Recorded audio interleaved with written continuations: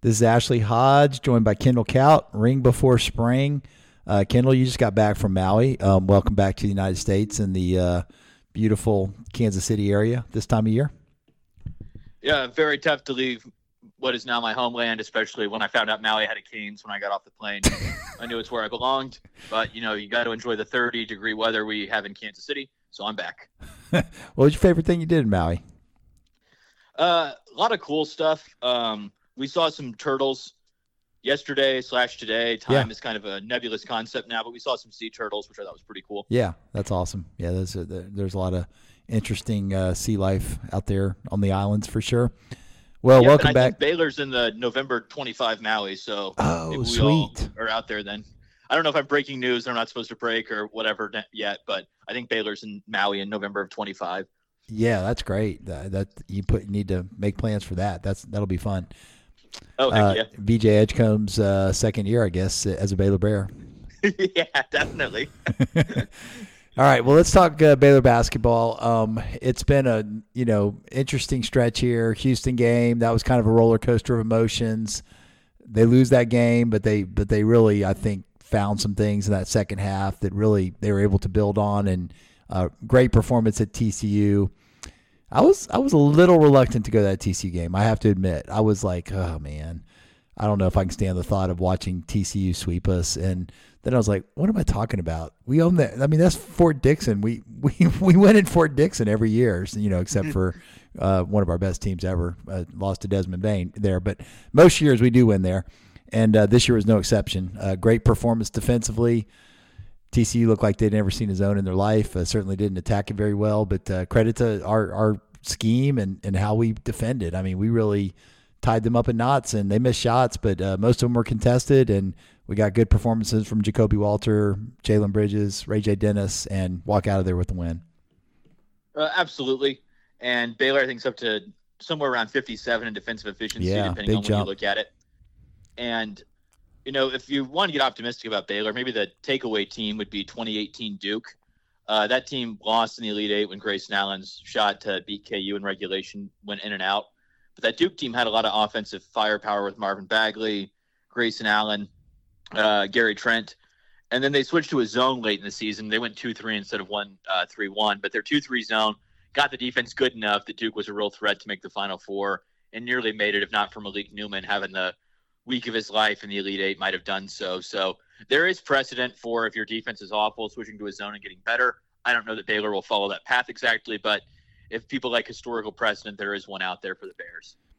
Yeah, I really want to see us win these next three games. I think we can win them, and I really think we should win them. I mean, I think that Texas Tech is tough to beat there, but that'll probably be our hardest game on paper. Texas is certainly a capable opponent of beating us, and we know Kansas is never an easy game, but they're wounded with the Kevin McCullough injury. So I would love to see us win these next three and make a little run in the Big 12 tournament, maybe even win it. I mean, that would make you feel a lot better about our chances to do some damage in the NCAA tournament. If we can get to that 2 seed or, obviously just a 3 would be great. But yeah, I mean, I still think this team has the capability. You look at our losses, and except for the Michigan State game, everything's close, and you have a chance to win all those games late into the, end of the game. So I do think we have a team that's capable of beating anybody. We showed that against Houston.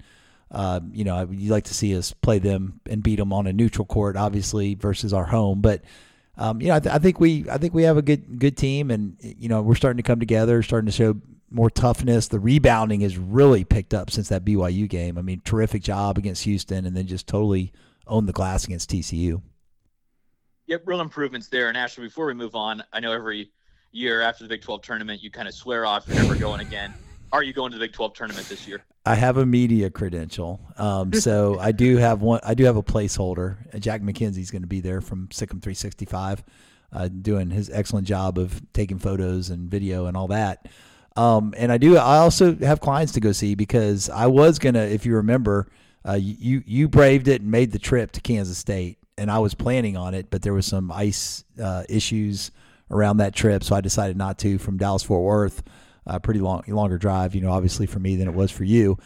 But yeah, so I do have some people to go see, and I am tentatively keeping those days flexible. I only asked because I wish one of these years we would just record you after the Big 12 tournament where you're like, I'm never going back again. Oh, I say it every year. I say it every year. And then, yeah, Baylor has like a nice couple game stretch, and every year before the tournament, you're like, I think this is the year it's going to happen. And I'm like, I'm rooting for it. Actually, wanting to see it happen, but I just don't want to see another, Baylor gets blown out by Iowa State, which would be far greater into the tournament this year than last year. Right. But I do always like the recurring cycle of optimism, which is sort of what I always get in the Baylor KU games, where I'm like, no, I always pick KU at Allen Fieldhouse, and by the time the game happens, I'm like, well, things break right, and KU doesn't win every game there. I think we have the same cycles for you. Are the eternal optimist in Kansas City. I'm the eternal optimist in Lawrence. Well, shout out to BYU last night. I know, we should have beaten Kansas at Kansas, and I wish we had that game over to play again. I don't think we're going to turn it over 21 times. But BYU gets it done. They have hot shooting down the stretch. Dallin Hall makes a big step back three to put them up 5, and they get it done. And that was impressive. Let's take a walk down memory lane with the Big 12 tournament. So last year, Jalen Bridges is unbelievable. 7 for 8 from 3, scores 28 points. We waste that performance with losing 78-72. Defense, was pretty dismal in that one. So Iowa State gets a sweep on Baylor last year. We beat Iowa State this year. We've already beaten them, so we know we're capable of beating them again. The year before that, we go to Oklahoma. We play Oklahoma, and we lose 72-67. That team was a 1 seed, so that was disappointing. The year before that, we do beat Kansas State in a pretty tough game. Kansas State was terrible. That was Bruce Weber's last year, or second to last year, or last year because Tang's been there 2 years. Yep. This is his third year, Tang. This is his second year. Bruce Weber's final season was 2 years ago. Yeah, they all run together a little bit for me too. Yeah. So we win that game, not easy, and then Oklahoma State beats us by 9. Cade Cunningham and company, our national championship year. So even when we have a national championship team, we don't do much in the Big 12 tournament. Year before that, it was canceled. We remember that well because of COVID. Year before that, we lose to Iowa State 83-66. I think that was Tyrese Halliburton, Horton Tucker and company. Horton Tucker had a great game in that game. I remember that. So we get smoked. That's the Iowa State team that goes on to lose the first game to Ohio State in the tournament too. Yes. Well, and last year the Ohio State team gets trucked by Pitt. They lose to somebody in the NCAA tournament. Now I got to look this up. I'm curious. Was Ohio State Pittsburgh 59-41? They lose. Yeah. Okay. Yeah, they get smoked by Pitt, and one of those situations where I think they kind of let them play in the Big 12, call a little tighter in the NCAA tournament, and I think Iowa State and Houston may have that issue again this year. We'll see. But then in 18, we lose West Virginia. West Virginia 78-65. I think that was the game that I got kicked out of the Big 12 tournament, if I'm not mistaken. I think that was a really late night game too, and there was nobody left at that game. Yeah, that was Manu LeConte, Jake Lindsey. They turned us over 22 times. That was a thing of beauty. I remember watching the second half of that with Jason King Jason King stayed for the whole thing, but I watched it from my hotel room because I had a little incident during that game. Not one of my prouder moments, but. 17, did they lose early to K-State? K-State, yeah. All right, so that's one win since 2016. In 2016, we beat Texas and lose to Kansas in the semis. I think 15's the same deal. 15, we beat West Virginia and lose to Kansas in the semis. And then 14 was the year that we made the final game, and we lose to Iowa State. Yeah, 4 games, 4 days. Yes. Yeah. So, we have not done well in Kansas City. Other than 14, 17, I've been in every one of Baylor's Big 12 tournament games since 2014. So I've been at all the other ones. But it was funny. After 2014, it was kind of like, does Scott Drew and Baylor kind of own Kansas City, or are they just going to play 4 games, 4 days. They're going to break through. Right. And from 2009 to 2014, some really good runs by Baylor, minus the Perry Jones suspension in 2011. Makes us feel old when we're talking about the Perry Jones 2011 suspension. And you're like, we didn't even hit that going through the last 7 years. So, yeah, I know every year we talk about, is this the year Baylor kind of makes a run at it? But maybe the double bye will give some incentive for Baylor to really grind up and go this cycle. But it also, I think, adds to the pressure or the lack of pressure in Kansas City when they're like, well, the year we got smoked by Oklahoma State, they won the national championship. So I don't know, but I know I want it to happen for you, Ashley, because you eternally get optimistic in early March about Kansas City, and this year's going to be different, and I want that to happen for you. And I know Scott wants to win it. I mean, I think that's bothers him a lot. I mean, let's be honest here. You know, I don't think basketball is as corrupt as some sports, but it is good for business when Iowa State, Kansas, and Kansas State go to the semifinals. It's really good for the city, right? I mean, so if you have 1 or 2 of those in the semifinals, then you might be able to sneak in there. And what happens from there, I don't think the city cares as much, but I think they definitely want, as many of those 3 teams in the semis as possible for obvious reasons. It's worth millions of dollars to the city to have those teams there. Yeah, you and I having been there so often, it is a much different feel.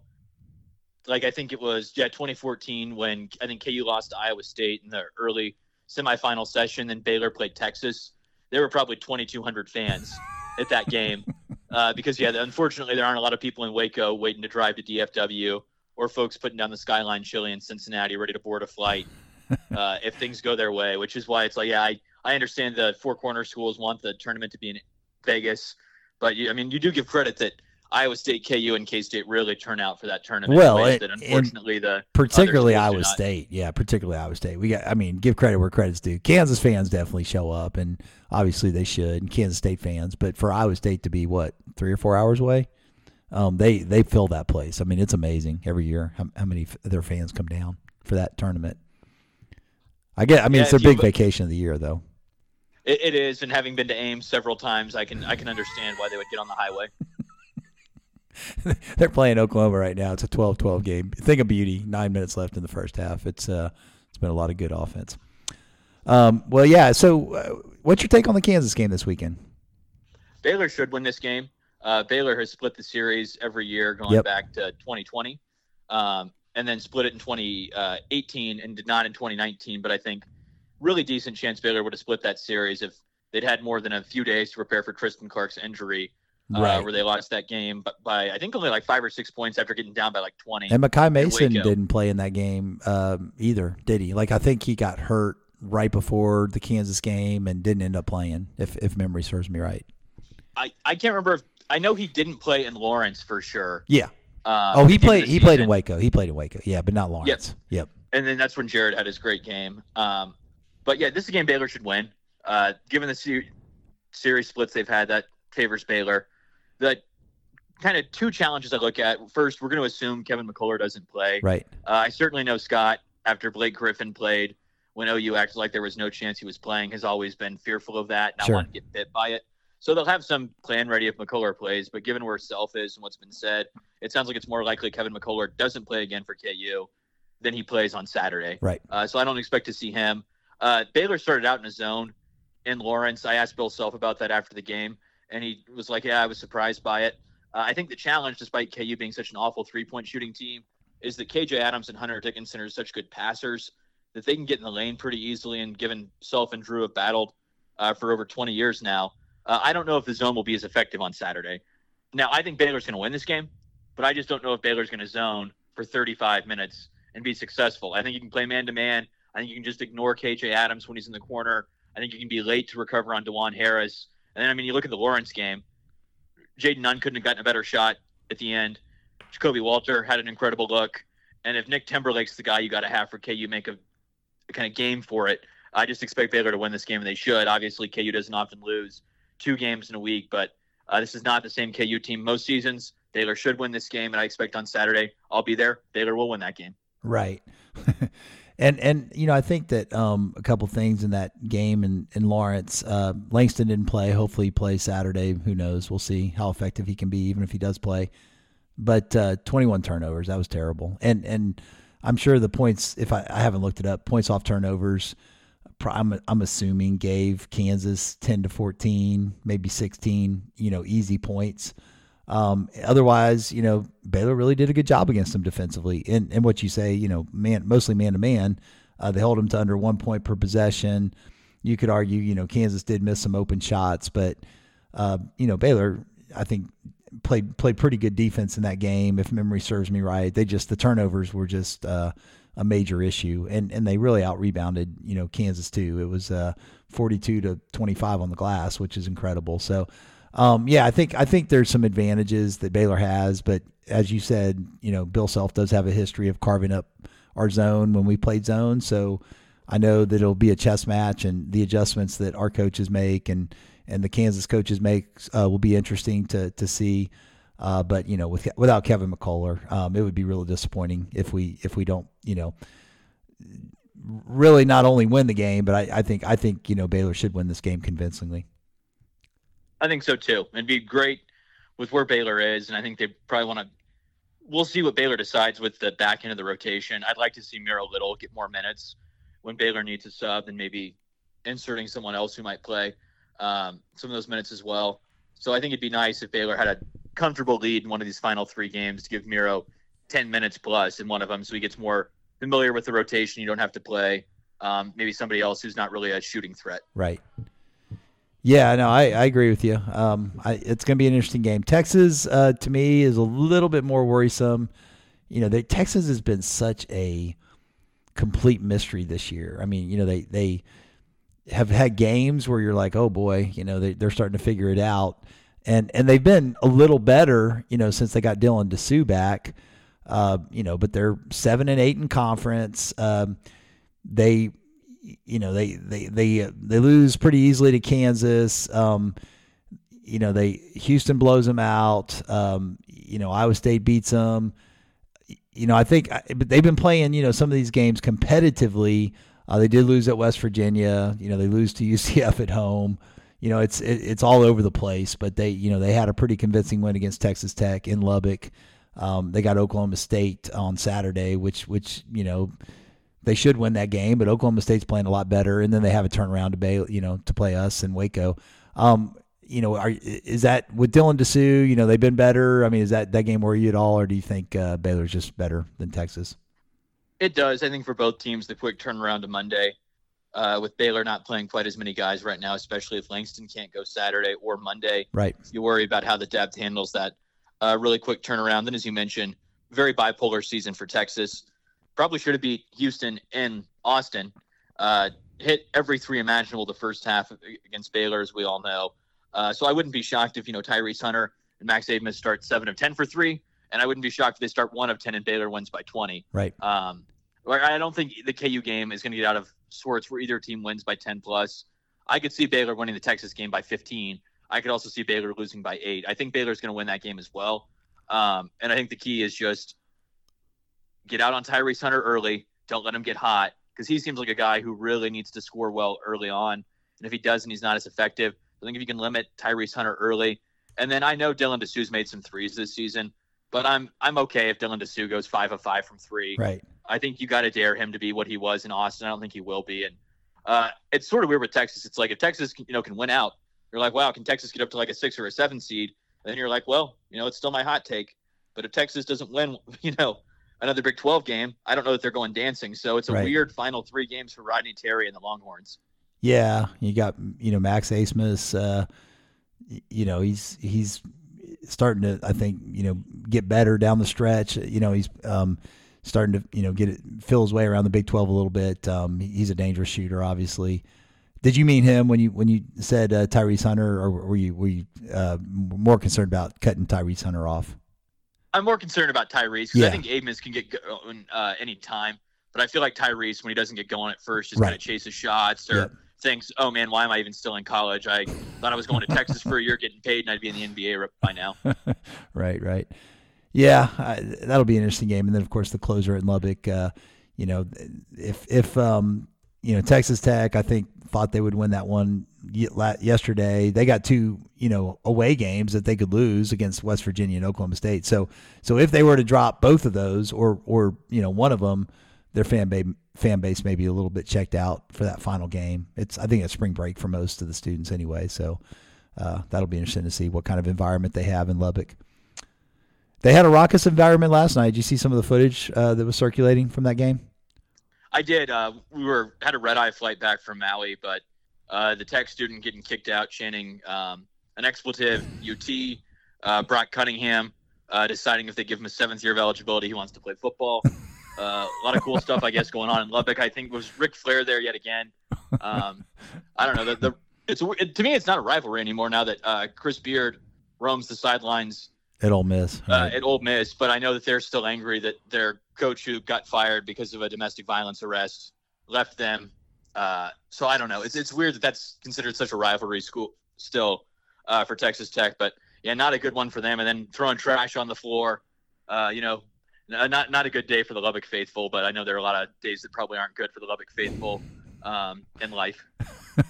Graham McCaslin has to get on the microphone and encourage the fan base to stop throwing trash because otherwise there will be, there's 2 technicals assessed. So he was saying they'll keep giving us technicals as long as we throw trash on the court. I did hear that Rodney. I didn't see the tweet, but somebody had mentioned in a group text that Rodney Terry was whining about getting hit in the head with a beer bottle, I think is what he said.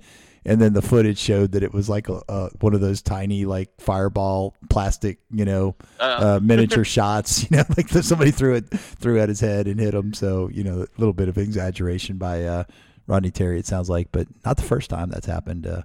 I think there was an incident in Waco where he got into it with the women's basketball team and made all kinds of accusations there as well. So welcome to Waco, Rodney. We'll be ready for you. And what may be his last appearance in Waco ever? I mean, that's. Do you think we'll play Texas? Probably not at home and home. I would assume, just like some random tournaments down the line. Yeah, I don't know. It's obviously Scott and Mac have alluded to, we'd be interested in scheduling them, but I kind of get being like, no, there's not really the need to schedule them. Right. Like if anything, I think I would schedule Aggie first. Right. 1, it's a guaranteed victory, and 2. It's like you kind of understand why Aggie left because they recognized Texas was screwing with the conference and you never could really rely upon them. Yeah. Now, I got, other attacks we can levy against Aggie, but I think you play Aggie again and you now play Houston. I think it's fine if you want to schedule the Ponies now that they're in the ACC. Right. And I always said I would much rather see Baylor play UNT than Prairie View A&M. Yeah. But, yeah, I'm fine with Baylor not scheduling Texas for a while because I think Texas is not going to enjoy going to the SEC. I think Texas isn't going to enjoy where its program's heading, and I don't think you give Texas the chance to beat a very, very good team in Baylor in the near future. So I wouldn't schedule the game for at least several years until Texas is really down. Then I'd call and say, why is Texas afraid to play Baylor? Right. Yeah, I think I know like Scott Drew's philosophy. Like with SMU, I know he would have this philosophy with TCU when they weren't in our same conference either. He'd be like, well, what's the upside for us? It's like we legitimize them. We give them a shot. We're their Super Bowl, so to speak. And, because Larry Brown would always try to get Baylor on the schedule and Scott just didn't have much interest in doing that. And I don't blame him. It's like, why, but at the ACC, maybe he feels differently. Who knows? Yeah, and I think to me it was different when Baylor was still trying to rise from really good program to top 5 program. Yeah. I think now you're there, and SMU has been so embarrassed by Florida State's filings in district court, claiming that the ACC is clearly so fraudulent that it would accept a school that would forgo television rights for 8 years. One of the funniest things I've ever seen in a legal filing. Absolutely incredible. So I would like to see these games scheduled. I think Baylor's so – I don't – again, like if Baylor plays Texas, it's not going to be the end of the world if Baylor loses to UT. Right. But I'm still just salty about how this all went down in secrecy, how they don't care about anybody. And then my big thing is I think the Big 12 and the ACC need to cartel themselves in the same way in basketball that the SEC and Big 10 are in football. Right. And just look around and say, other than Kentucky and maybe Michigan State, is there really any program that matters on a national level in those two conferences that moves the needle? Yeah. And just have all the Big 12, the ACC, and all the smaller conferences say, hey, if you want us to play in the college football playoff, or if you want to play in the NCAA tournament, you better let us have the option to get as many spots in the college football playoff. And if not, we'll go our own way. And Kentucky can decide what they want to do. But yeah, to me, you want to play cartel games, you play cartel games right back, because I think it's just an embarrassment to enter a college football playoff format where you're guaranteed fewer bids than those other two leagues, and saying, well, thank you for giving us one extra bid or one extra chance. Yeah. I don't care. I don't want to see it. And if they want to say that as well, then you can say, okay, you can play in the Big 12, ACC, collective national tournament with all the other conferences. Big 12 will be guaranteed 9 teams. The ACC will be guaranteed 9. Right. Every other conference is guaranteed 1, and the SEC and Big 10 will be guaranteed 2. Would you like to play in our tournament? If not, we're fine to have a tournament without you, and we'll go on with our way. I love it, man. I think this is ruthless. I like the thought process for sure. I like how you're thinking. Cartel right back. Yeah. Any other observations? Did you see what was taking place with the roadkill stuff? Did this cross your radar? I did not see that. What's going on? Okay. So apparently when TCU came to Waco and won in triple overtime, they were chanting roadkill, roadkill, roadkill at the end of the game. So as the final moments were winding down for the the Baylor TCU game, I was down there trying to get I was going to try to get an interview with ended up with Ray J. Dennis after the game, and so I'm with maybe 100 TCU fans down there and maybe a sprinkling of a couple Baylor fans, and all of a sudden I see the Baylor players going roadkill, roadkill, roadkill, and I was like, oh gosh, what's going on here? This may not turn out great for me, but fortunately TCU has they're lovers, not fighters. Let's put it that way. So I think that that was not a non-issue. But yeah, that was the reason why they were doing that. Scott Drew showed them a bunch of footage after the game or before the game, and wanted our players to know what the TCU players were doing on our court. After they won, celebrating and chanting roadkill. So we returned the favor after we beat them. I like that. That shows spunk this team, I think, didn't have 2 months ago. I do think this team's a lot tougher. We got, Jacoby Walter, man, I tell you, there's something to him. He got some grit.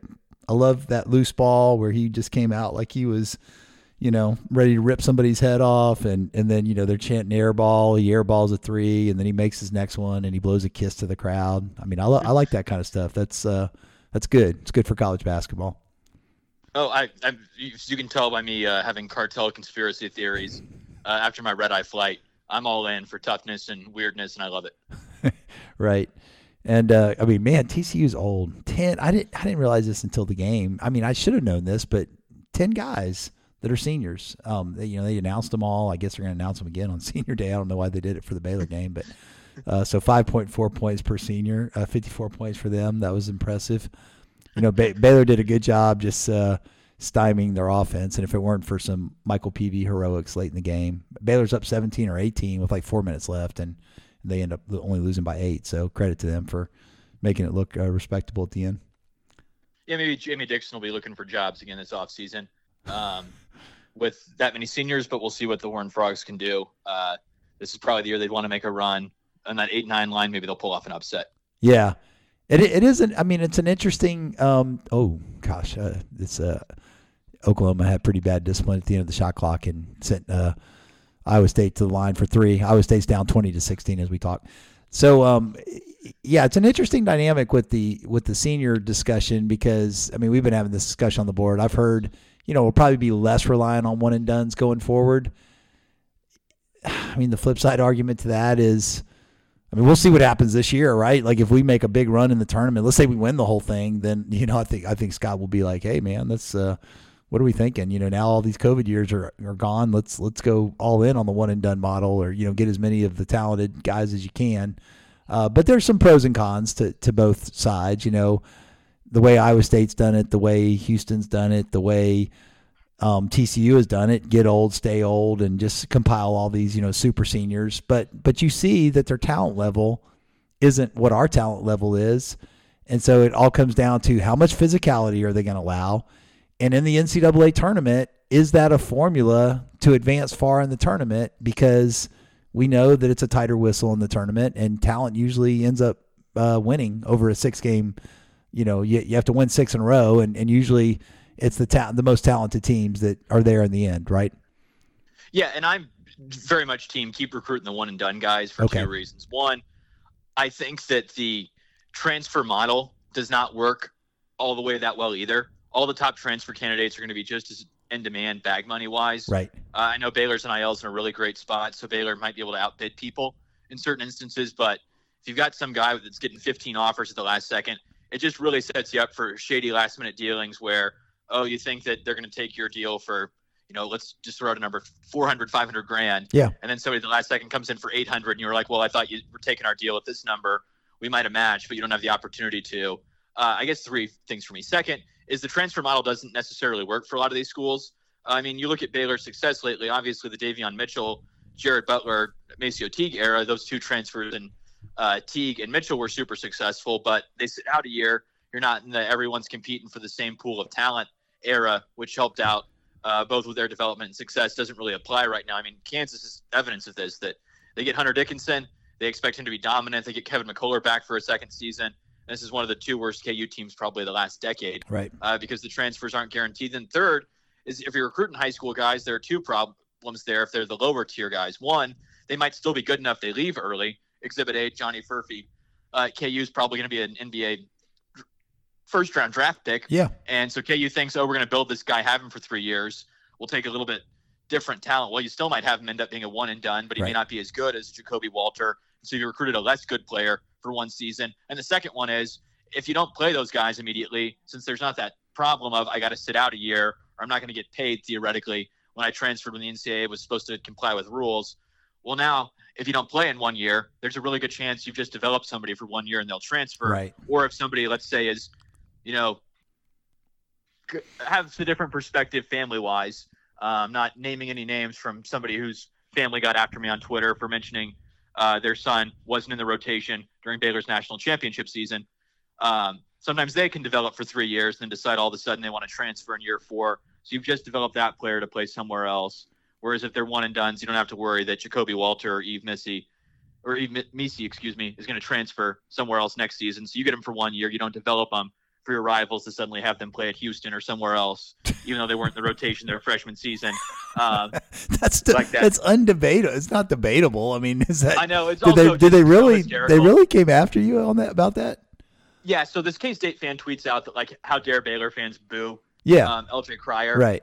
When he was a key rotation piece during the championship season. Right. And I was just like, he was in the rotation, and if Nigel Pack and Miami played K-State, I guarantee he'd be booed endlessly. Sure. And then LJ's mom was like, not in the rotation, what are you talking about? And then I was like, I just make this nice comment about LJ. He was really good. I like talking to him over the years. Yeah. But he just wasn't. And then somebody was like, yeah, he averaged 10 minutes a game. And then I just posted the screen caption of Big 12 tournament, NCAA tournament. And then somebody, a little bit meaner than me on Twitter pointed out that Mark Patterson scored more points in the Final Four than LJ did. And so I'm like, yeah, he was the 5th guard on the team. Right. That was a huge reason I think that family wasn't very happy, is they expected either Maceo or Jared would go pro. Yeah. That didn't happen. They were upset about that. Then the next year, I think they thought he should start. They were upset about that. And the next year, I don't think they were real thrilled about Adam and Keontae getting the ball a lot more than LJ. So, they're upset 3 years in a row they leave. But I'm not going to rewrite history. The guy was not a rotation piece. It's not, if you replace him with Mark Patterson, Baylor still wins the national championship. Right. So no, I'm sorry. I'm not going to be spun about something like this on Twitter. So no, I'm sorry. I try and keep it honest. Whether it's you should have a cartel to fight the SEC, whether it's you're not in the rotation, whatever else, I'm just going to give you whatever my take is. And sorry, you're not a rotation player. LJ Cryer is a freshman. Right. Not even close. Yeah, obviously very good player. Great, one of the best shooters in college basketball. Having a good year. But his statistics and his usage is almost identical at Houston to what it was at Baylor, So, I mean, good team, obviously Jamal Shedd's the guy there. Yeah. I mean, whatever, he transferred. That's fine. I mean, I think I like how Baylor ended up, the players they ended up with. I'd love another shot at Houston. I have no ill will towards LJ at all.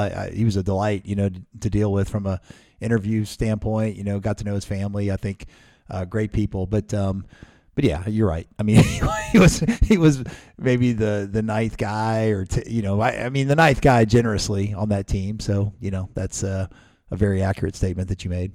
And we only played 8. Yeah, they very much played 8, and so I was like, look, you don't have to get upset. You won the game. That's great. We will see if LJ decides to take a 5th year at Houston, or if he's once again on the market this season. Who knows? Yeah, right.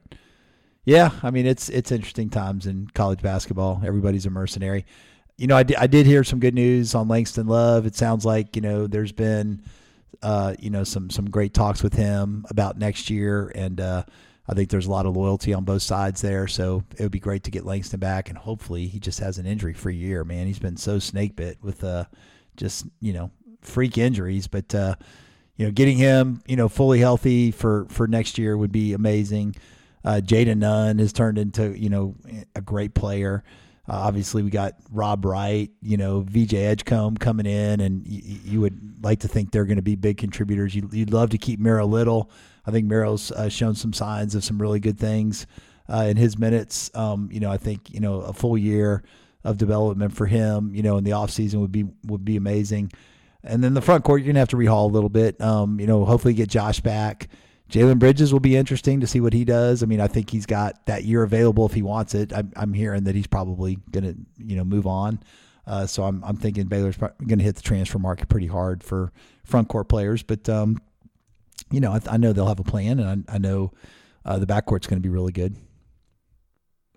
Agreed on all fronts. I'm excited about Edgecombe and Nunn as a combination. I think it's also been great for Miro that he's gotten to play. I think if you don't play at all, you can always think, oh, I'd be a star if I were out there. But he's developed well in his minutes. He seems like a great teammate. Obviously, you never know what the circles are around people that advise them fully on a decision like that. But it makes the most sense to me that he would stay there and think, hey, Rob Wright's going to be a freshman. I'll be here. If I stay, Baylor's probably not bringing in a third point guard to compete. And if Baylor brings in a third point guard, I think both sides could legitimately say, hey, it makes sense for me to transfer. I'm not going to wait around. If Baylor brings in, a 4th or 5th year senior to take over the reins at point guard, but if it's going to be Miro, Jaden, and Rob Wright all competing to be the starting point guard, then there's a spot open for another guard. I think you got to come back if you're Miro, so I do expect him back next season. Yeah, and if you get those 5 guys, I think that's enough in the backcourt, personally. I feel really good about that. Jason Azamoda is going to be a great prospect. He might turn into Johnny Furphy type, as far as a guy that's not a huge, high recruit, but he's got all the things the NBA is looking for. He can shoot threes, 6'9", long wingspan, athletic. So, be interesting to watch him develop. And then, Scott Drew and staff are going to have a plan to get, 2 really high quality transfers in the front court, you would think. If you get, I would love to get a guy like the guy at Texas Tech, Williams, that came from Nevada. If you could pull off another Jaden Nunn type situation where you get a freshman that's done really well at the mid-major level, and then get him for 2 or 3 years, that would be awesome. They're out there. I mean, Baylor's going to be picking first in the transfer market with all their success, and how great the program is, the facilities, the whole package. It's going to be a very attractive destination for transfers for sure. Yep, absolutely. I mean, KU, Baylor, Gonzaga, I think will be the top 3 kind of who picks guys right in the transfer portal next season. And then whatever's going on with Musbus down at Arkansas makes me think that it's going to be a little bit different situation for him with transfers. Did they lose to Vandy? They lost to Vandy last night, didn't they? I think they might have. I was, getting back, but I do think Baylor's in a really good spot with the transfer portal, and I've been told Baylor's NIL is in a very good spot basketball-wise. I think they still want your donations, but I think they've got a good foundation set up there. Yeah, I agree. All right, I told you 30 minutes. It's already been 40. I know you need to get some sleep. You got jet lag.